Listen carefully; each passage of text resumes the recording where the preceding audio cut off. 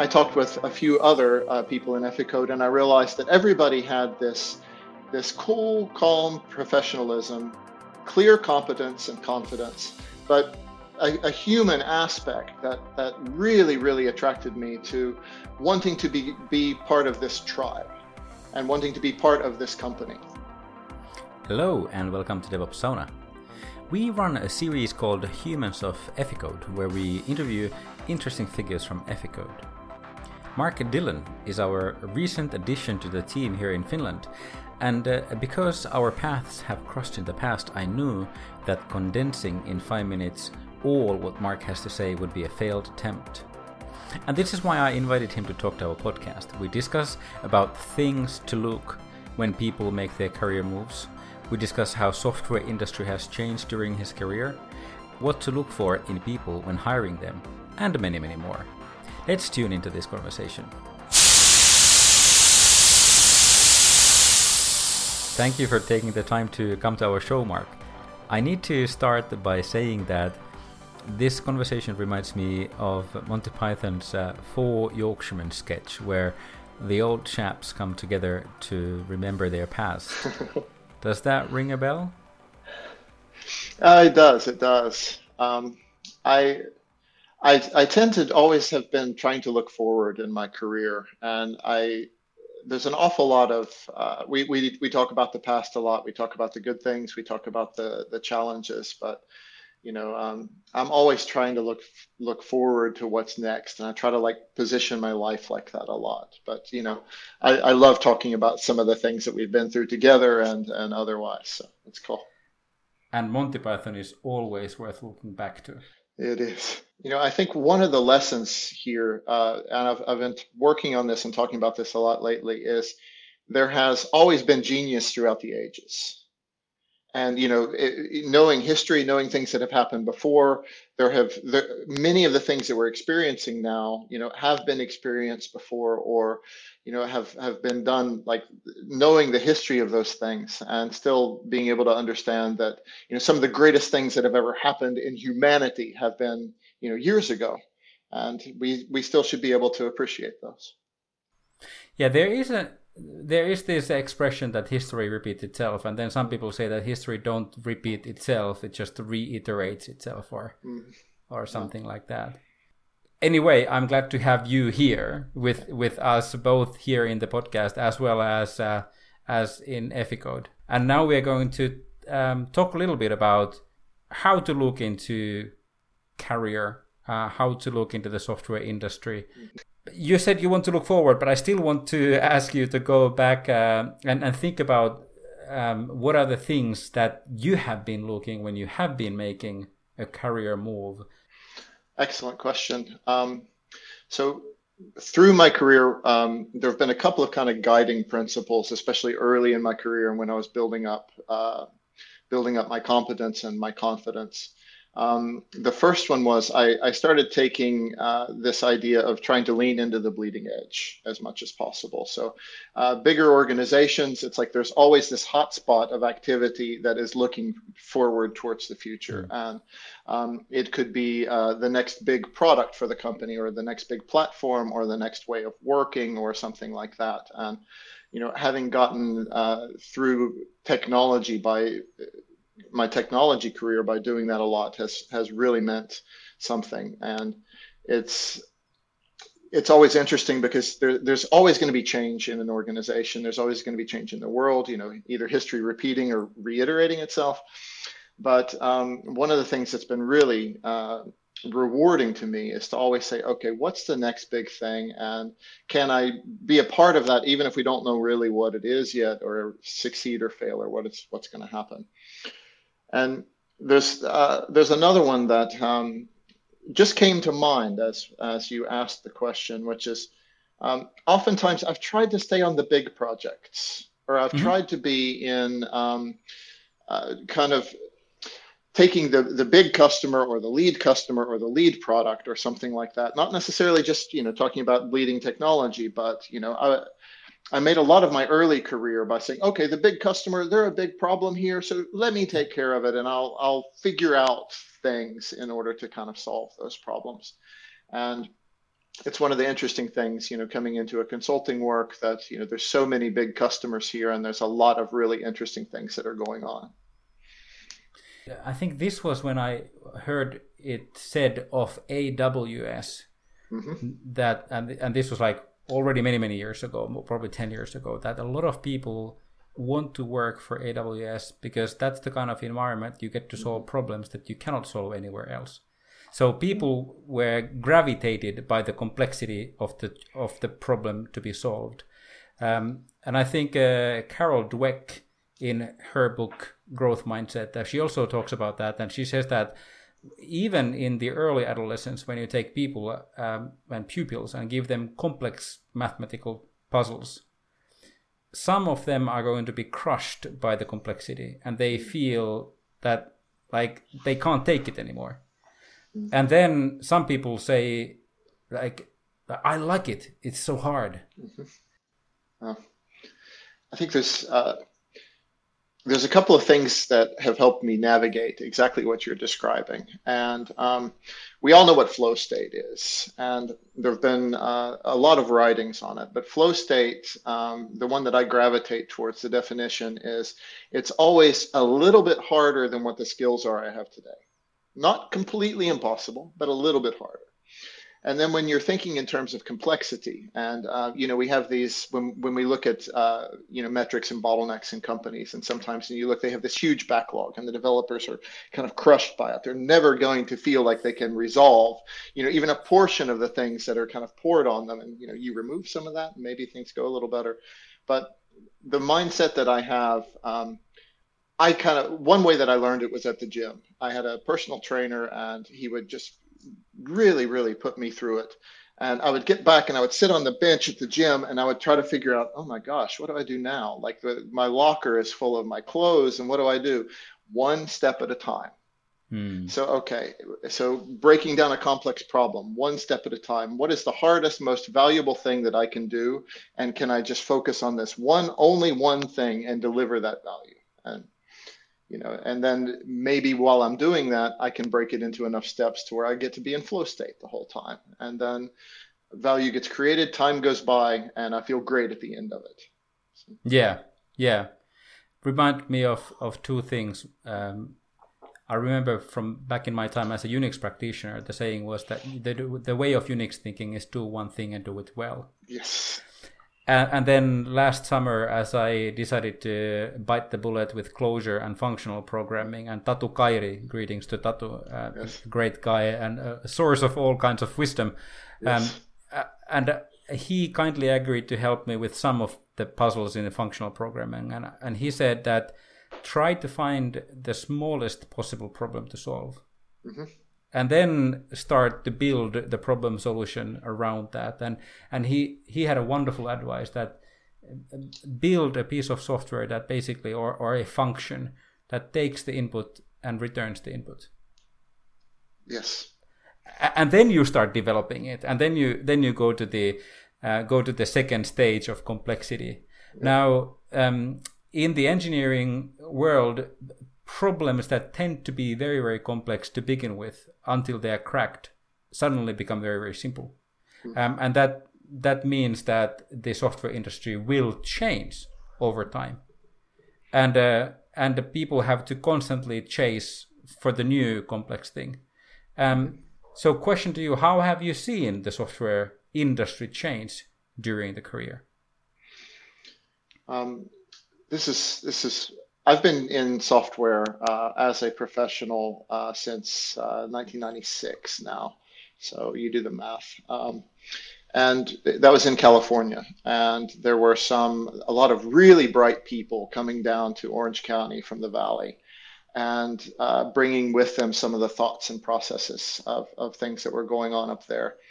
And one of the greatest things to see software evolve over this time, and like since joining Epicode, I get to see a lot of really state-of-the-art software development processes, is that it's no longer it no longer has to be painful to develop software. It no longer has to be crunch time all of the time. many of the state of the art practices and the pipe dreams, just the utopias that we would think of when I was in my 20s and building software for the wireless industry in Irvine, California. Like doing automated releases, being able to release to customer staging environments automatically and have them be able to take that into production at the push of a button. We were doing things like many of the agile principles people think, started in the 90s and 2000s. And many of these things were the Mythical Man Month, which was about software development in the 60s, and the book was written in the 70s. Joint application design, which went so far to connecting the customer into the development process. You think of Agile, you think of Scrum, it's like connecting the developers and the customer, right?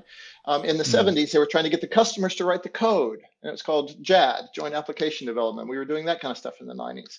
But the greatest thing now is that state of the art it's not quite a commodity, but it used to be a competitive advantage, but now it's starting to become the norm. So either you operate at state of the art practices in DevOps, or you're probably not going to be in business very long, and you're not going to keep excellent people involved for very long. Developers are no longer, the other side of it is developers are no longer a commodity. Now it is a developer's market. They will go to work for the place that gives them the right kind of challenges, the right kind of peers, the right kind of tools, processes, environment, customer, and all of these things. And that's EFICODE has been kind of a barometer for me. Like when I stepped in here, like I saw how far the needle has really moved, compared to where it was when I started nearly 30 years ago. Would you argue that technology is balancing the scales between developers?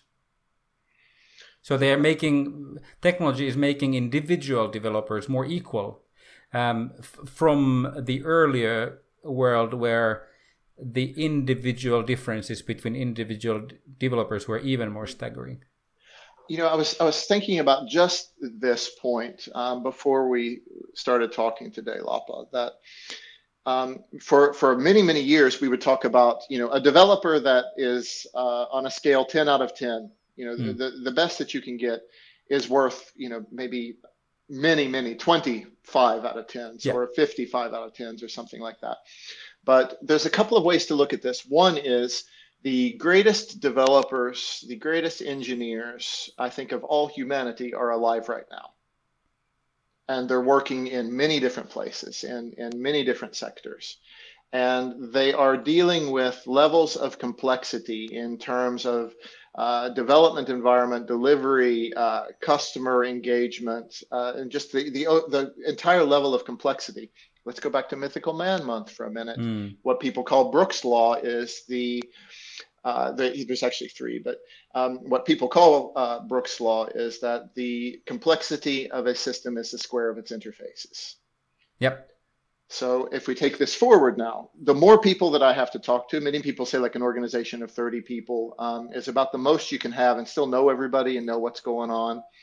How big is EFICODE at the moment, by the way, Lapa? 400 something. 400 something. Yeah. A lot of people.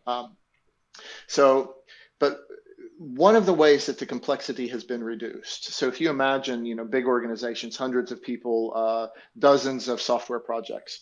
One of the way complexity has been reduced is through the use of pipelines. Yeah. Because as a developer, I've got my hole in the pipeline. Yeah. And my input and output goes through the hole in my pipeline. And therefore, the complexity of the system that I have to deal with is greatly reduced.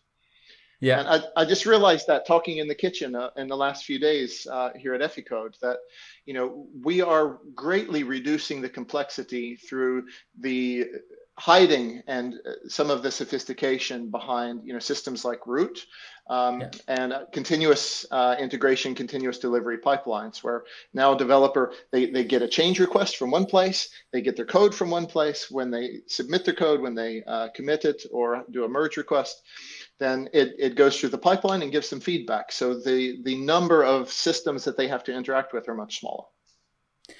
And you mentioned Brooks' Law there, and that reminded me of, which is a square of its term, Whereas it reminded, and actually the cause of asking the question was a Price's law that tends to say, and maybe I'm paraphrasing it the wrong way here, but the if you take a group of people and look at their productivity, 50% of the output is produced by a square root of the size of the team.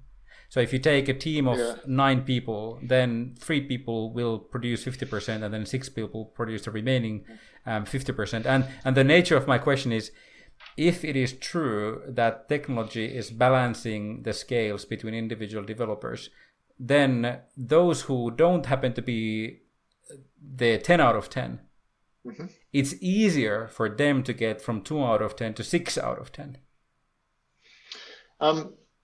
I've thought about this in different ways over the years, and I'm getting a little long in the tooth now. And I've often hired. I've been the first person when I enter an organization to hire a junior. I've been in so many organizations that had we're only going to hire the absolute best people that you can. Well, maybe sometimes the best person you can hire is a junior. There's this Silicon Valley ageism thing that is about hire people with their best work ahead of them rather than their best work behind them. I like to think my best work is still ahead of me. But there's this ability to, like you were talking about the team, and let's say it's 6 to 9 people. And if every team of 6 to 9 people has one junior, and that junior is being taken as a full team member. There's this thing that we used to talk about in Scrum sometimes, is the team protects the weakest as well. This person is going to be able to ask different kind of questions, and the diversity aspect. They're going to ask different questions than what the senior people will do. They're going to have a very different point of view than the senior people will do. One thing that I see so many places with senior people like myself is I've got a tool belt and it's got a bunch of hammers on it. And, you know, what happens if you've got a nice hammer?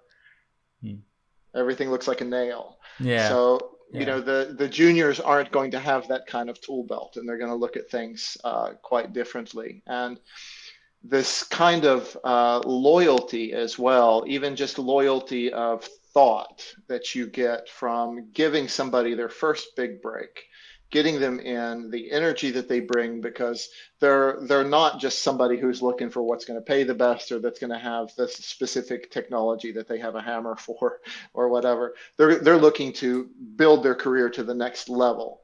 And I think it's really exciting to look at how you can bring younger people into an organization and watch them change the way that the whole organization functions. It's a wonderful point of view that the team is going to protect the weakest. I really don't know where to take it from there, but it is a really good one. Actually, as it happened, we had a briefing call with Lande from Norway earlier today, and with somebody else, and we should be expecting them in the podcast later. But they used a terminology which wasn't, I haven't been acquainted to that terminology before, that looking things from the inside or looking things from the outside. And I think they were referring to somebody being part of the organization who is trying to make the change. So in other words, a customer organization. And then from the outside would be somebody who has been called in to help make the change. And if I know a bit about your career, you have been looking a lot of things from the inside. Like you have been the CTO and you have been like in different roles, but invariably that has been the role where you look at the problem from the inside. That's no longer the case, right? So when you join Efficode, then you are looking things from the outside and your phone is ringing when somebody else has a problem. So what's the difference? So how is the life of a consultant? Just to hear you say these things gives me goosebumps.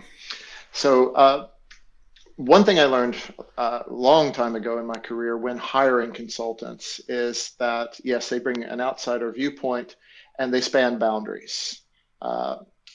Getting to be a consultant now, it's a couple of different things that you said. One is that if I'm hired, especially to a large customer, and they have silos, then I don't really know or even have to care too much about their silos. One of the things Mm. I'm bringing them is this cross silo communication. And there's political things in life, go back to history again and look at how things have happened for thousands of years. And of course, there's some political things inside of organizations. But also being a consultant, I'm kind of immune to those things. Mm. So I was hired by someone in order to do a job. So there's a mandate that somebody wants to understand and get this job done, so that I don't necessarily have if I am a political member of that organization, Yeah. where I might be trying to, work with my colleagues in order to do something that they don't clearly see the benefits for their part of the organization.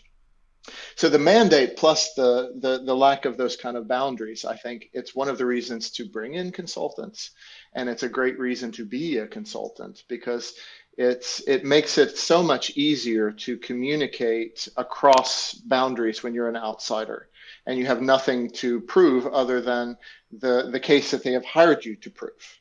Yeah. Yeah. And I think that's it's a wonderfully valuable position to be in. And there's something else here that I realized as part of this journey.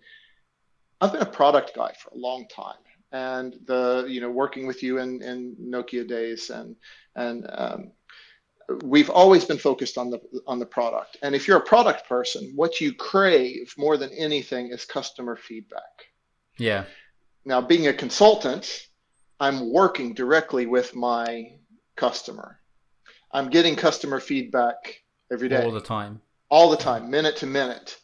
And then I still get to help them as an outsider, with an outsider point of view, connect with their customer.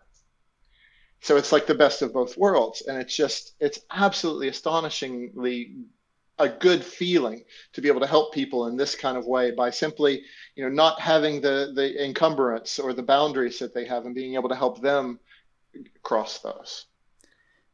So a controversial question there, or maybe not a controversial question, but the point of view. I read from somewhere that on any job, 1/3 of your time you should just feel blissful what's happening around you, and then 1/3 of the time you should feel like just another day, and then 1/3 of the time it's going to be like you're grinding and just trying to get through the day. And it doesn't matter what those proportions are, but the question is that when you are a political member of an organization, then I would feel that there's more skin in the game beyond my pay and beyond my mandate than if I were a consultant. And then, like, I take those days that it feels like this is not one of those blissful days, but it feels because you so much believe in your cause, like you so much want to see what you believe happen, that you are willing to do the extra mile for your company. And this sounds political, but probably it is. Like, you have to believe in your cause. Yeah. So how is that as a consultant? Wow. There's a lot of meat on the question that you just asked. I'm just going to place this out there, which is that I'm not, having read Renaissance era philosophy and things, I'm not entirely certain that happiness is an essential part of the human experience. It's something that we crave, it's something that we want, but it's not a means to an end. This blissful another day grinding and working things. If I paraphrase that into my ideal day is I wake up and I might go, okay, it's another day. And I do my morning routines and I get to work and I realize, okay, I have work to do. And I manage to structure this in such a way that I get into flow state for a few hours. And some of that comes from practice and experience. Some of it comes from just structuring your work according to best practices that are out there that anybody can read and Google. Now, when I stop and I take the break, or I feel a little bit tired, or I feel like I've reached an end, and I look back, there's some bliss because I realize I have added value to my company's life, my customer's life, and my life, because I feel good that I created something with my hands and my mind. Now, that doesn't always work like that. So what do we do? One thing is, and I just learned this from Marco, our CTO, and I've done this before in different ways, but he absolutely nailed it, as he often does. And he said, when I reach a point that I can't continue on the thing, then I context switch. So if I'm working on a document, then I go code something. If I'm coding something, then well, maybe I just need to take a walk. Or maybe I will call somebody about the issue that I have, or maybe I will use this as the moment in my day to catch up on my Slack messages or look at my emails or those kinds of things. And we all understand that there is a set of contexts that we work within, and there's more than one. And any of those can provide us a sense of value, a sense of flow. And when we then run out of road or run out of flow, then we can go to another one and bring it back. And one of the things that kind of ties back these 2 points is before I joined EFICODE, I saw a Guy Kawasaki quote, and it was on LinkedIn one day, and it said, if you feel like you're in a game you can't win, then change the game. And we can do this in the short term, we can do it in the midterm, we can do it in the long term. But the thing that drove me to EFICODE, I'll just get this right out there now, which is that first I was a customer, and the very first contact I had with EFICODE was the CEO, Ilari. And his neighbor asked him to call me to see if there were some DevOps people that could come and help. So the very first touch point I had, and it was fantastic. He was direct, he was to the point, he was professional, and he was cool. And then I talked with a few other people in EFICODE, and I realized that everybody had this cool, calm professionalism, clear competence and confidence, but a human aspect that really, really attracted me to wanting to be part of this tribe and wanting to be part of this company. And still to this day, every touch point I have, we've got characters, we've got high experts, we've got professionals in all different areas, but we're all ourselves, and we're allowed to be ourselves, and we're comfortable being ourselves, and we're all one tribe. So it's like the greatest thing that brought me here was this. Every single person that I've talked to here has been an amazing human. So going back to what you said about happiness, and I'm also a little bit on the fence there, but it's easier to question the role of happiness in your life when you really are happy. So there's that aspect. But the other aspect is don't seek for happiness, seek for meaningfulness. Yes. And then if you end up seeking something which is meaningful, and if you like put your time into that meaningfulness, then it will eventually make you happy. Very well said. Well, not my words, but I'm happy to quote whoever said them originally. Oh, well quoted as well. Yeah. But yes. So, just a small question: what do you personally want from your life? That's a wonderful question, and you prefaced it. You boxed me in just a little bit.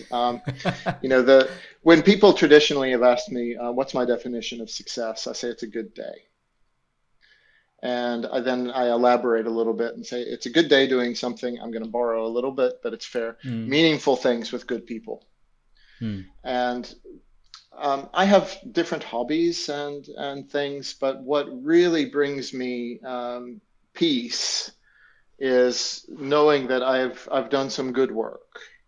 And how I do good work is with people.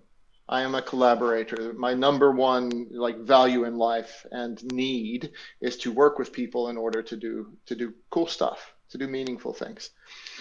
So there's a funny thing. I've been a member of a few startups, and as many kids in the beginning, everybody wants to grow up and they want to be rich and they want to get $1 million and this and that. And I've been a member of some startups, and I've had that kind of that carrot dangled in front of my my face a few times. And I've realized it's not about that. It's about having a good quality of day where I feel good about what I've done during that day. And I don't feel that I wasn't enough or didn't enough or did something wrong or something like that. So this really simple set of values is what keeps me going. And I would like to keep doing this as long as I possibly can. And if I turn this a little bit further, this is not my first rodeo. I've seen a lot of things, and there's a huge number of people out there who are more technically talented than I am, or more other kinds of talented than I am. But I seem to always find something to give to people when they cross my path, and the ability to keep doing that as long as I can is also something that keeps me going, because I've realized I have things to give, and please, if there's someone that can use them, I would love to help them.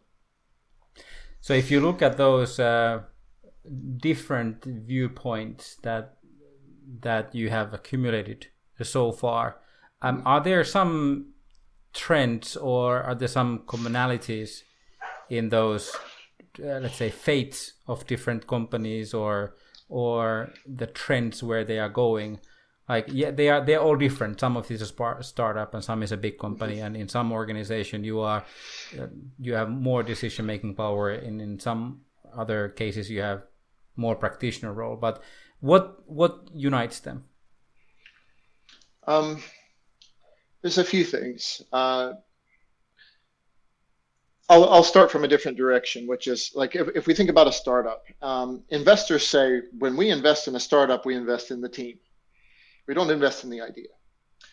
And I say, well, that's one way to look at it. But if I am considering investing in a startup, either money or time or whatever, show me your customer. Show me that you understand your customer. And then if you have the right team, you can connect those together and find value for both sides. So that as a trend is something that is a little bit newer than it should be. We've talked about it for a long time, but if you look at an average technology startup, they have a piece of technology that they're trying to push somewhere, rather than understanding very clearly that there's a customer need and then trying to do honestly as little as possible to serve that need and create business and value for both sides. So, it could be that instead of a technology product, you might need a simple website, or instead of a simple website, you might be able to do something with a Slack channel, or something even more minimal than that. And this is something that we're talking about in our sustainability webinar series that's coming up. It's like how to find the MVP that gets you into business. Yeah. And once you're in business, then you have a customer operational value stream that will give you feedback about what to put into your development value stream. And we talk about development value streams a lot, but let's remember, we're product people. I'm a product person anyway, and products just keep going. You just keep licensing and licensing, or selling and selling and selling the product, while development is there to build a product that you can sell. Yeah. And we often confuse those two things as well. And there's something that I haven't completely solved yet, which is the difference between very early value-driven continuous delivery. So I'm able to connect to a customer and I'm able to deliver to them on a continuous basis before we get to an MVP level, or if there's an MVP level where they're expecting more.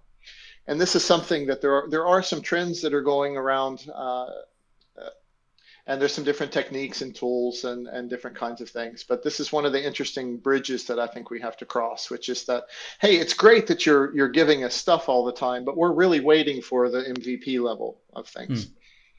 Yeah. I remember the absolute bare minimum viable product. One definition of that was set up a website, don't put any pages there, and start working on search engine marketing. And then when people, when you know what people are searching for, then your ads begin to work. And how do you know that they need it? It's because you look at your access logs, and when you get enough 404s, then you know, okay, that's what they're looking for. And then you don't even need a website. Like, individual person is going to shrug their shoulders and move on. Like, okay, yet another website that wasn't accessible, and why on earth are they putting money for search engine marketing? You, as an entrepreneur, you are looking at the error logs and see, oh, that page is performing. That tells me something.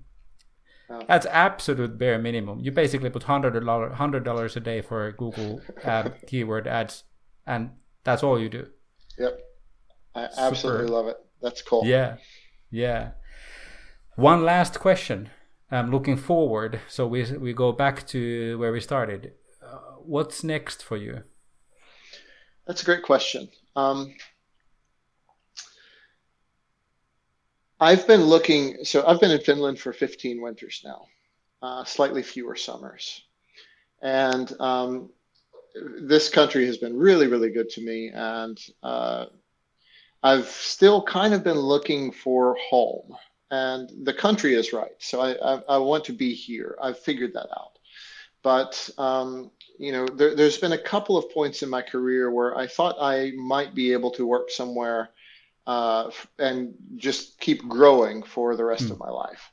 I haven't given up on that, but I've realized that maybe it's not exactly the primary goal to be in one place for a long time. But I've been looking for home, and I'm starting to feel like another reason that I ended up at Efficode is I call myself a product person. I've been involved in a lot of product deliveries.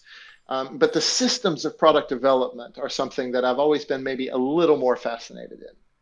Is it like the audiophile that's more interested in the equipment than the music or something? So what's next for me, I think, is to learn how, as a consultant, to leverage the full power of Efficode, the full expertise of this tremendous organization full of amazing people for whatever customer crosses my. I have a customer at the moment I'm super happy to be working with, and I want to continue to do that. So what's next for me, I hope, is another really good day like today. And I had no idea that I would answer exactly like that, but it feels honest and true. Yeah. So, yes, another happy day. Your approach to this happy day, it almost feels like. I said good day, by the way, Lapa. Sorry. Good day. Good day. Every day is a good day. Yeah. Yes. It's almost like you have a summer holiday every day, but it's just a fraction of it. You know what I mean? Like, you don't have to take. It sounds to me that you don't have to take a break because you are taking break all the time. I'll tell this. There's a joke here, and this has helped me a lot in my career. And just because it's funny doesn't mean it's not true or helpful, and vice versa. So. We have a new company policy, and I say this in the all hands meeting. We have a new company policy, and the company policy is on Monday, you recover from the weekend. Everybody hates Mondays. And on Tuesday, we fully expect you to prepare to work. On Wednesday, you work. On Thursday, pat yourself on the back because you worked so hard on Wednesday. And then on Friday, everybody just prepares for the weekend. And then the joke part is then, oh, you have a question. It's like, yes, I have a question. Can we do something about these Wednesdays? But if we kind of go back to this, it's there is a thing about pacing yourself, but there's also a thing about context switching and some others, which is one thing that you can do if the day hasn't started out really well is it's okay to take a moment and stop and have self-compassion to allow yourself to take a moment and stop. And then say, okay, if I want to get something done, I have to prepare something. So just prepare to do the next thing. Look, make sure that your calendar is up to date. Make sure your task list, your to-do is up to date. Make sure that your priorities are clear. Take the first thing and do a breakdown structure or understand something better. And then sooner or later, if you just practice, you'll fall into a flow state on those things, and then you'll realize, okay, you're at a stopping point, and then you can say, okay, well, you know what? I accomplished something today. And then you can context switch, do some administrative things, do something else, give yourself a moment and say, okay, it's okay to take a break when you need to, and then keep going. And this is one of the keys. That little joke has helped me through more burnout scenario in the 15 years that I've been in Finland anyway, where the autumn hits us like a bulldozer every year, and everybody starts having some different kinds of difficulties. So yeah, the summer in Finland has a different name. It's called 90-day trial period. 90 days of summer. I haven't seen that in Finland. But. Oh yeah, well, it's relative. I have 9 rapid fire questions, and this is something that we are putting in place for all of our participants in the podcast. So just respond them without thinking. Okay. So the first one is fill in the following sentence. And the sentence starts with DevOps is. DevOps is the tools, systems, processes that enable high-performance software teams. What 3 questions do you ask to tell if a company needs your help? Show me your customer, tell me how you deliver, and tell me what the company goals or strategy is about. You are called to help your customer with DevOps, but your fear is real and stuck in your throat. What's the first thing you do? I would send a Slack message to some colleagues, describe the situation, and see if there's anything that they can do on the back line in order to help the customer while I run to the customer. What is something people often get wrong about DevOps? I think that they try too hard to label it as one thing or another. People have then discussions. Is it culture? Is it process? Is it tools? And in fact, it's whatever it takes in order to be able to efficiently and constantly deliver value to your customer. What trends or new things you would like to see become mainstream? One thing I think is really interesting is DevOps as a service, whereby companies that want to develop something and developers who want to write code can simply use a DevOps service in order to build, test, configure, and deploy their software in a lightweight, flexible, fast, agile manner. What is your secret personal productivity tool? Paper. I write to listen. And if I'm sitting across the table from someone, the interesting thing is that when I am listening and writing down the things that they are talking about, they start pointing to my notes as we're having a discussion. Which book have you completed most recently? I finished the Accelerate book. I have 5 or 6 books open at the moment, but I finished Accelerate just before joining Efficode, and there was, not only is it a tremendous reference and state of the art in terms of what's going on in DevOps today, but fantastic book. What is something that brings great joy in your life?